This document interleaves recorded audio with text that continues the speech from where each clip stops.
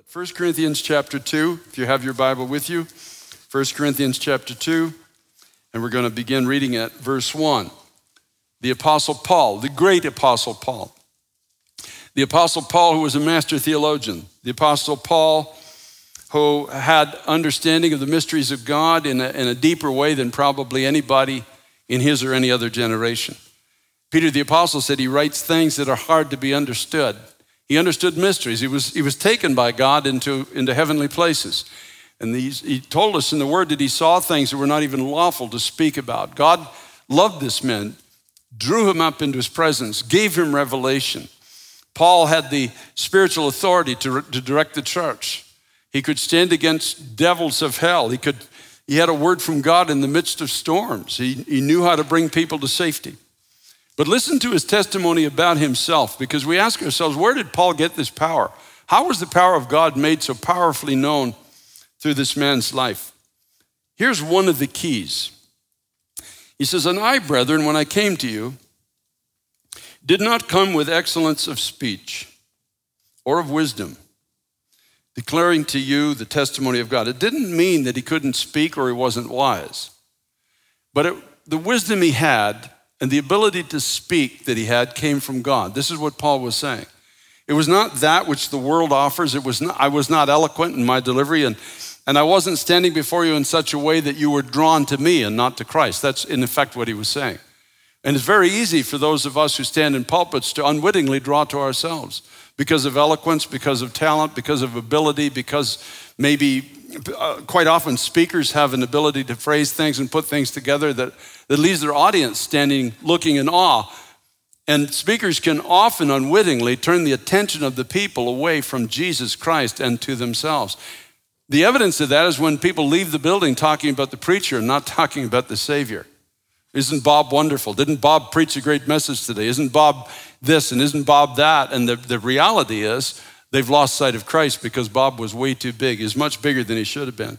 And Paul says, "I, brethren, when I came to you, did not come with excellence of speech or of wisdom, declaring to you the testimony of God. For I determined not to know anything among you except Jesus Christ and him crucified." In other words, I didn't want to bring anything. I didn't want to focus on anything. I didn't want to bring anything into your midst, but this amazing, wonderful redemption that was bought for us through the cross of Jesus Christ and the incredible power of God that is available to those of us who believe in him. When his Holy Spirit comes upon us, we are taken from where we are and we are made into that which God would have us to be. Not that which we desire to be, but that which God desires us to be. It's incredible because when you look in Paul's life, he's technically saying this: the way up is down. The way to strength is through weakness. The way to wisdom is through acknowledging that we don't have any wisdom in ourselves. It's when we're empty of ourselves, then suddenly God is available to do in us what only God can do. "I was with you in weakness, in fear, and in much trembling. And my speech and my preaching were not with persuasive words of human wisdom, but in demonstration of the Spirit and of power, that your faith should not be in the wisdom of men, but in the power of God." Here's what Paul is saying. There was nothing in me. When you looked at me, there was nothing in me that you should desire me or even desire to be like me. You looked and you saw a frail vessel. You saw a man who was not with you in natural strength, but actually in weakness, who was not overconfident, but was wholly dependent upon God to the point where I stood before you in fear and in trembling. And my speech and my preaching were not such that your focus was drawn to me, but you looked at me because you were being strangely moved upon in your hearts. You were being moved upon to draw closer to God, and you looked and you came to the conclusion that only God could be giving this man the ability that he has. Only God could be speaking through him, because as I look at him in the natural, there's nothing about him that should cause me to be feeling the way I am feeling. I'm telling you, when God finds a surrendered vessel, there is power in the words that God gives to that man or that woman. And you might not be the most eloquent speaker, and you might not be the most magnificent looking person that ever stood and spoke about Jesus Christ, but there is something in you of him that causes the heart to tremble that's hearing you. There's something in you that causes the words that God gives you to go right through the center core. People are sitting there listening and they don't fully understand it, but they're saying it's as if you're speaking to only me in the room. And I felt like your words were going right through into my heart and examining the contents of my very soul, and not just leaving me in distress, but lifting me up and giving me courage to go forward into the future, to believe that what God has done for you, he can do for me as well. We do an incredible disservice to the body of Christ or to the seeking sinner when we draw to ourselves, as if the sinner has to look something like us to say that the Spirit of God is upon them. Best that we should be weak, that the weak among us could understand that there are no respect of persons with God, but what God does through one, he is well able to do through another. Now, Paul had gotten to the place where Moses once was, and in our generation, I want to suggest it's a place where we need to return to. It's a place where you and I need to be again if God is going to use our lives in any measure of glory in this generation. Now, let me explain what I mean by this. In the book of Acts chapter 7, when Stephen, the young disciple, just before he was stoned to death, is making a brilliant defense of the gospel of Jesus Christ. If you read through it, it's an amazing defense. Only the Holy Spirit could have given him the words that he spoke. But in his defense, he takes a measure of what he says. He talks about Moses. Now, in verse 22, he says, Moses was learned, in Acts chapter 7, verse 22, Moses was learned in all the wisdom of the Egyptians and was mighty in words and deeds. So here's this man, Moses. He's drawn out of the river. He is raised by Pharaoh's daughter as her own son. He obviously has access to the finest education. He's got access to fine culture. He's taught by the greatest tutors in the nation. He's going to be a ruler. He's going to be a leader in Egypt. And Stephen says, under the inspiration of the Holy Spirit, that he is mighty in speech. He's got incredible command. Perhaps you can just see him standing and on the steps of the palace he would have been in and giving an oration, and everybody is listening to him and thinking, this is our future leader. This man is a great leader. And he said he was mighty in words and in deeds. So that means he had abilities that were given to him to build, to do things, perhaps to put together armies. We don't know exactly all that he was doing. Now, when he was 40 years old, it came into his heart to visit his brethren, the children of Israel. And seeing one of them suffer wrong, he defended and avenged him who was oppressed and struck down the Egyptian. Now, here's where it gets interesting. In verse 25, it says, for he supposed that his brethren would have understood that God would deliver them by his hand, but they did not understand. He supposed that they would understand. He had this inner knowledge of what his life was supposed to be. But you see, the problem with Moses, and which is a problem with many of us, is he outran God.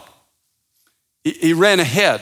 He was ahead of God. And the brethren didn't understand because the messenger was there, but there was no evidence of the presence of God. We have no shortage of that in our world today. We have no shortage of that in many church buildings where the messenger is there. The messenger is speaking about the things of God.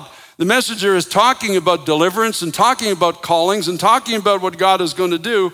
But there is a strange absence of the presence of God. And I don't know about you, but I don't want to live there. I don't want to be like that. I don't want my life to be like that. I'd rather die tomorrow and just go home to heaven. I don't want to stand and be speaking about God and God is not there. And talking about what God can do and God is not doing it in our midst. Now he has this inner knowledge of what he is called to do, but the problem at this point in Moses' life at 40 years of age is that he's mighty in words and deeds. And somehow it must have got into his heart. The time has come. Now God didn't speak it. He spoke it out of his own heart and he headed out at 40 years of age and he's got influence in Pharaoh's court. He's got an army behind him and he's probably strong and he's got muscles. He's got all this stuff. He's got a sword by his side. He's called to bring a whole nation out of bondage and into freedom. That's the calling on his life. And he heads out just as a messenger of what he's called to do. God is not with him yet because it's not the appointed time. Isn't it amazing? And instead of bringing millions of people out of bondage, he buries one Egyptian in the sand. And there was a victory of sorts, but it was rather dismal compared to what he was called to do. When we head out to do the work of God in our own strength, there can actually be victories, but they're very small in comparison to what the victories could be if we learn to wait upon God. If we learn to let God be our strength and didn't head out in our own strength to do it. See, Moses went out mighty in words and in deeds, but Paul said, I stand before you not with excellence of speech or of wisdom. Look at the contrast at this point between the two men. Now, Moses is going to now be taken into a truth that's going to take him 40 years to learn. It can take some of us a long, long time to learn this truth, to get to the place of Moses. To get to the place where God can actually use our lives in a greater measure than we could ever be used with any amount of natural zeal or natural wisdom or natural strength, natural ability, of influence and authority. I mean, and good can be done, don't misunderstand me. But the good that is accomplished could be so far beneath. Think of it, the contrast, one Egyptian, and he's called to deliver a nation. There was a victory. It was very, very small. He did succeed in defeating one oppressor, but he was called to bring a whole nation into captivity. And I just wonder sometimes how many of us fall so far. It's not that we don't get to heaven. Don't misunderstand me. So there's no condemnation here. Our names are in the Lamb's Book of Life. But what a shame one day to get to the throne of God and find out what our life could have been. Can you imagine? You finally get there and then you see the video of what life could have been and but you were too strong, the Lord would say. You were too wise. You were too focused on yourself. You had too much confidence in your own ability, and you headed out to do something that you weren't ready to do.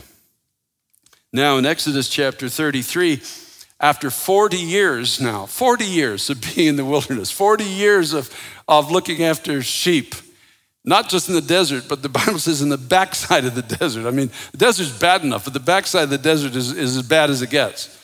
That's like as far into dry places as you can go. And he's finally an old man. He's got a stick in his hand, and of course the scripture tells us he encounters God in a burning bush. And it's at this point that the Lord calls him to go out and do the work that he's called to do. And Moses is now at the point where he's lost all confidence in his own ability. He's lost his ability. In 40 years of just being out in the wilderness, he lost his ability to speak. He's not eloquent anymore. He's not mighty in words or deeds anymore. He's herding sheep. How mighty is that? Maybe he might have built a fence somewhere, a corral, or put some stones in a pile. But he wasn't building palaces and pyramids and these other things that they were prone to do back in the land that he came from. It's at this point that God calls him. And you and I know the story, how he goes in, not in strength, but in weakness. He no longer has an army. All he has is a brother who delivers a one-line sermon that he's too shy to deliver himself. But he's a man who's walking under the authority of God, and God's power is now walking through his life. He brings all of these people out of captivity and into the wilderness, heading towards a place of promise. And as they're on that journey, the people decide, as he's gone up into the mountain to talk to God, they decide to make a golden calf. And the scripture says they sinned a great sin against God in what they did. And the Lord spoke to Moses and he said, I'm not going to go with you, lest I consume. I'll not go up in your midst. In Exodus 33:3 he said, I'm not going to go up in your midst, lest I consume you on the way, for you're a stiff-necked people. He said, I'll send my angel before you. In other words, I'm not going with you, but I'll send a messenger before you. And there'll still be victory there. But it was at this point, Moses says, if your presence does not go with us, do not bring us up from here. In other words, Moses said what I'm saying today. If you don't go with me, I'm not going. It's as simple as that. We did this once before. Do you remember God 40 years ago? I went up with a message. Your presence wasn't with me, but I had the word, and it was the word.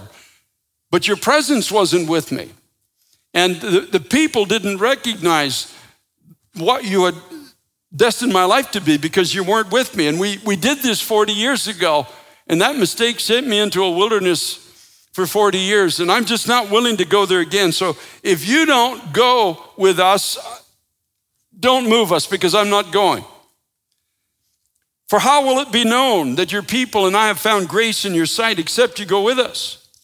So we will be separate, your people and I, from all the people who are on the face of the earth. Moses just saying, look, everybody's got ideas in this generation about God. They've got ideas about culture. They've got ideas about country. They've got ideas about marriage. They've got ideas about right and wrong, in and out of your house. There's just so much speech. There are so many people. There's so many voices everywhere. Some are against you. Some are for you. Some say you're speaking through them. And he says, but the only thing that really makes a difference is if you go with us. If you don't go with us, we are just like the people around us. We're going in our own strength. We're going with our own wisdom. We're going to our own destination, even if we think you're leading us there. And all we are is just another group of people with an argument in an ever-degenerating society. And Moses said, I'm just simply unwilling to go unless you go with me. And I think that's the place we need to get to again in the Church of Jesus Christ. Every last one of us to say, God, I'm not moving until you lead me. As that one prayer request said tonight, just help me to stand still and see the salvation of the Lord again. Help me to stop trying to procure my own freedom. Listen, a lot of you online tonight, you had it out before God. That's why you failed. You felt you had a word from the Lord, and you told everybody God was with you, and you went out, you fell flat on your face, just like Moses, because you went out ahead of God. Yes, God had a plan and a purpose for your life, but you fell over the top of your skis, may I put it that way. You went just a little too fast for God. Now you find yourself sitting on a couch tonight, listening to this preacher preach this word, and you've gotten to the place where Moses was. You're getting to that place where Paul was. You're actually coming to the place where God's power can now become your portion. When you arrive at the place of saying, God, I am not going if you don't go with me. I'm done trying. As our last prayer request said, I'm done trying to be better. I'm done trying to change. I'm done trying to get free in my own strength. I've had it. God, how will the people know I belong to you unless you go with me? Unless your presence is in my life. And the Lord said to Moses, Exodus 33:17, I will also do this thing that you've spoken, or this thing that you've asked me for you have found grace in my sight, and I know you by name. God was saying to Moses, I'll go with you because you found grace. You found the place of mercy. You found the place of power. You found the heart that you need so that the glory of God can be made manifest through your life. I love you, he said, and I know you by name. Hallelujah. Hallelujah. I want to tell everybody here tonight in this sanctuary and everybody listening online, he knows your name, and you have found grace in his sight. It's not about your success, and it's not about your failure. It's about getting to the place of saying, God, if you'll go with me, I'll go. But I'm not going without you. I'm done trying to do this thing. I'm done trying to live the Christian life by myself. I'm done talking about the victories. I'm done just being a messenger. I'm done with going to church and coming home all excited because the preacher got all excited. It lasts till Monday and I fall right on my face again. I'm fed up and finished with all of this stuff. If you don't go with me, I'm not getting off this couch. And the Lord looks at you tonight and says, good, I've been waiting for you to get to this place. Now you found grace in my sight. Now I'm going to go with you. And your testimony is going to be all about the grace of God. Paul said, I determined to know nothing among you but Jesus Christ and him crucified. Your message is not going to be about how you did anything. Your message is going to be about what God has done for you through his son, Jesus Christ. It's not going to be about human wisdom or human speech or human power. It's going to be about the mercy and the power of God. And your message will be one that can touch every heart and every soul in every place. Because you've been at the bottom. You know what it feels like to be struggling. But you also have learned what the power of God feels like in a surrendered vessel. We have For too many years in this nation, in America in particular, we have spent all this time building ourselves up just to go out and fail and leave our nation in bankruptcy. It's absolutely mind-boggling. When in reality, the power of God is found when we finally get to the end of ourselves. I've said it so many times in the past, and I'll say it again. The end of ourselves is the beginning of God. When the womb is barren and only God can give life. When we're 4 days dead in the tomb and only God can raise us. When we're too weak and too young to find a giant and only God can give us the victory. When we feel unlovely like Esther did and we know that only God can give us the mercy that is needed now at the throne of the King. When we're called at the time of our greatest weakness, as was Gideon, and time and history just unveils it before us for those who want to see it. It's when we get to this place that Moses was in, this place that the Apostle Paul found. When he said, when I'm weak, then I'm strong, he wasn't just filling words on a page to write in Scripture. He understood something that we've lost in our generation of constantly building up the natural man and sending us out to do the work of God to find our nation plunging ever deepeningly into darkness. No, it's now. It's time for the drug addict. It's time for the drunk. It's time for the depressed. It's time for the single mom. It's time for those that feel hopeless. It's time for you to rise up in the power and strength of your God and be a voice for God and be a testimony for God. Not just a message about God, but God with you, which is the hope of glory. That's what Paul said. It's Christ in you that is the hope of glory. Not bringing a message about Christ, but Christ bringing his own message through you.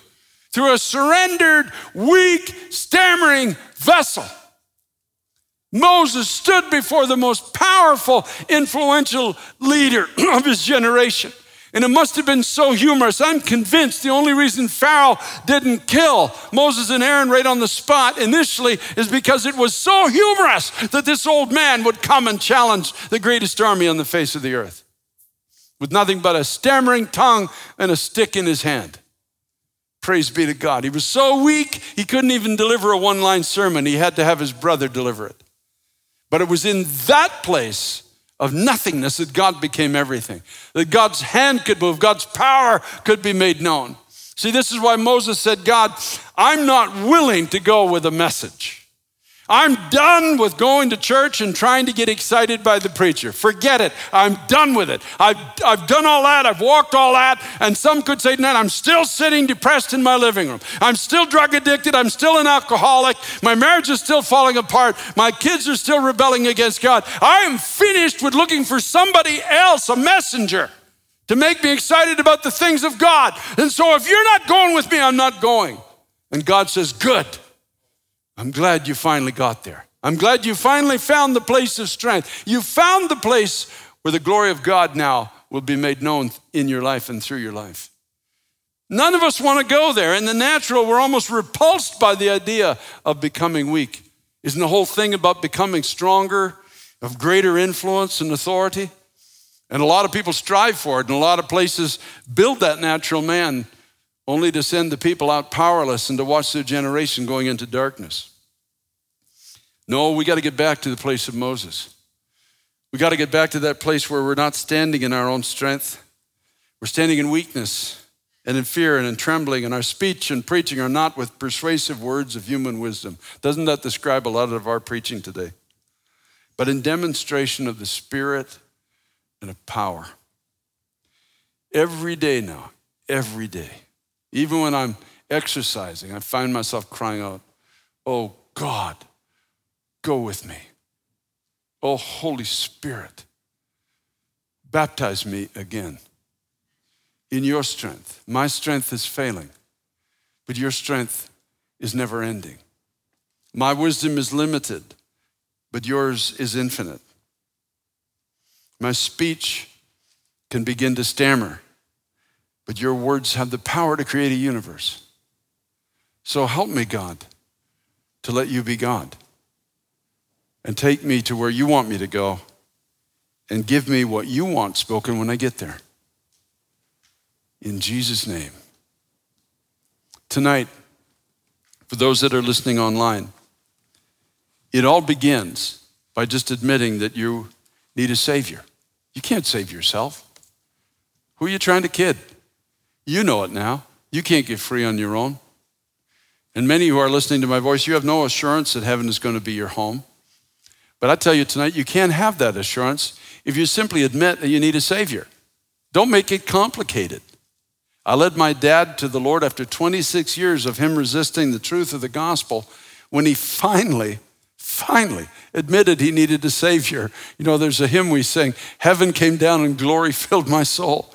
It was amazing for an hour talking to a father I'd never known my whole life, a father who was free with his emotions, a father who could talk about forgiveness in heaven for 1 hour, the most glorious hour I've ever had with my own dad. That last hour before he went into a coma, before he eventually died, where he gave his life to Jesus Christ as Lord and Savior. Just admit you need a Savior. You don't have to go another week. You don't have to go another month of failure. You don't have to live another day of depression. Just admit you can't save yourself. And understand that God loves you. Remember, he said to Moses, you've found grace in my sight, and I know you by name. God sent his son to die in your place and to pay the price for the wrong that you have done, which the Bible calls sin, which separates you from God. So admit your condition and understand that Jesus Christ died because he loves you. It's not because he felt obliged to do something for you. He did it because he loves you. And just with your mouth, say, Jesus, you are my Lord. Don't make it difficult. I give you my life. I give you the rights to my future. I give you my failure. I give you my frustration. I give you my addiction.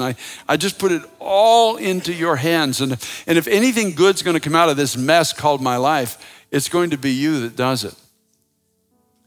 And when you do that, when you finally get to that place where you're not trusting in yourself anymore, you watch what God will do in your life.